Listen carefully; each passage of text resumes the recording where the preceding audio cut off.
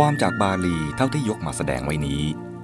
นอกจากมุ่งให้ผู้ศึกษามองเห็นความหมายต่างๆตามความพิจารณาของตนเองแล้วยังต้องการย้ำความอีก2 ข้อข้อ 1. ถ้าใช้ความรู้สึกของปุถุชน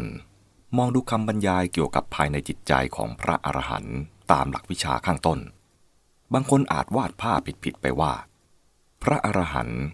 คงจะมีลักษณะเป็นคนไม่ใส่ใจใยดีอะไรกับใครทั้งสิ้นปล่อยอะไรไปตามเรื่องตามราวเสมือนไม่มีจิตใจจัดเป็นคนประหลาดได้พวกหนึ่ง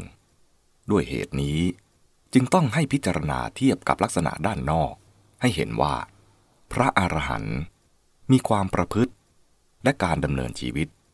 ที่เป็นไปด้วยความรับผิดชอบและความมีเหตุผลให้เห็นว่า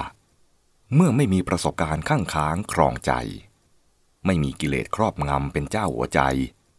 จิตเป็นอิสระแล้วความรู้สึกนึกคิดลักษณะการดำเนินชีวิตของบุคคลจะเป็นอย่างไรความจริงลักษณะแปลกๆประหลาดต่างๆมักพบในท่านที่ได้เจโตวิมุตติบางระดับและบางท่านส่วนพระอรหันต์เป็นผู้ได้ปัญญาวิมุตติแล้วย่อมไม่มีแม้แต่ความยึดมั่นว่าเราเป็นผู้ไม่ยึดมั่นไม่มีกิเลสที่จะแสดงตนว่าฉันเป็นคนไม่ยึดมั่นไม่มีความยึดมั่นใหม่เช่นยึดผลสำเร็จบางอย่างในทางจิตที่จะทำให้แสดงความละเลยไม่เอื้อเฟื้อต่อสิ่งที่ตนเคยเหนื่อยหน่ายและทิ้งไปแล้วและไม่มีแม้แต่กิเลสที่จะทำให้แสดงความเบื่อหน่ายรังเกียจด้วยเหตุนี้ท่านจึงปฏิบัติตัวหรือแสดงออกไปตามเหตุผลตามความสมควรที่มองเห็นด้วยปัญญาอย่างน้อยก็เพื่ออนุเคราะห์แก่กุศลจิตของชาวโลกอีกข้อหนึ่งการไม่มีความกลัวไม่หวาดเสียวไม่สะดุ้งไม่ตกใจไหวหวั่นเป็นลักษณะทางจิตที่สำคัญอย่างหนึ่งของพระอรหันต์เพราะพระอรหันต์หมดราคะโทสะโมหะที่จะเป็นเหตุให้เกิดความกลัวความหวาดเสียวสะดุ้งดังได้กล่าวแล้วในตอนว่าด้วยภาวะทางจิตของผู้เข้าถึงนิพพานความกลัวความหวาดเสียวสะดุ้งตกใจนี้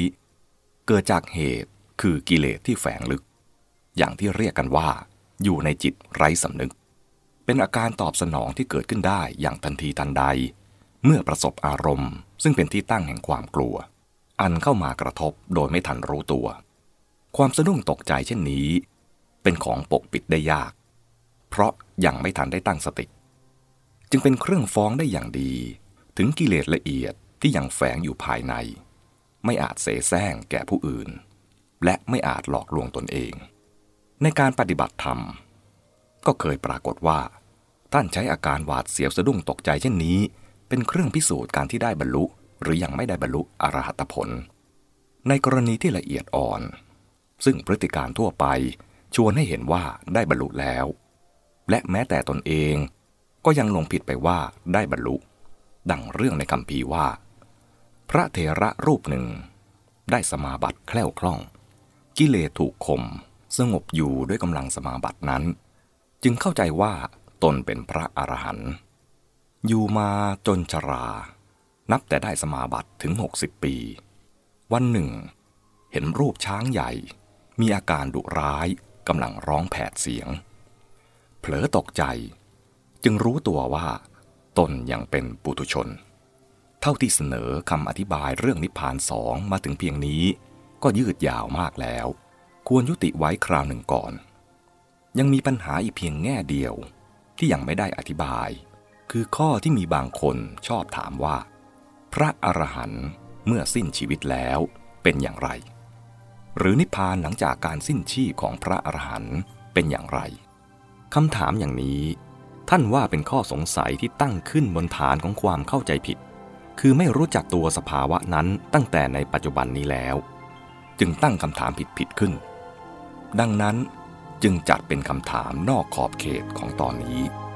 และยกไปพูดในตอนท้าย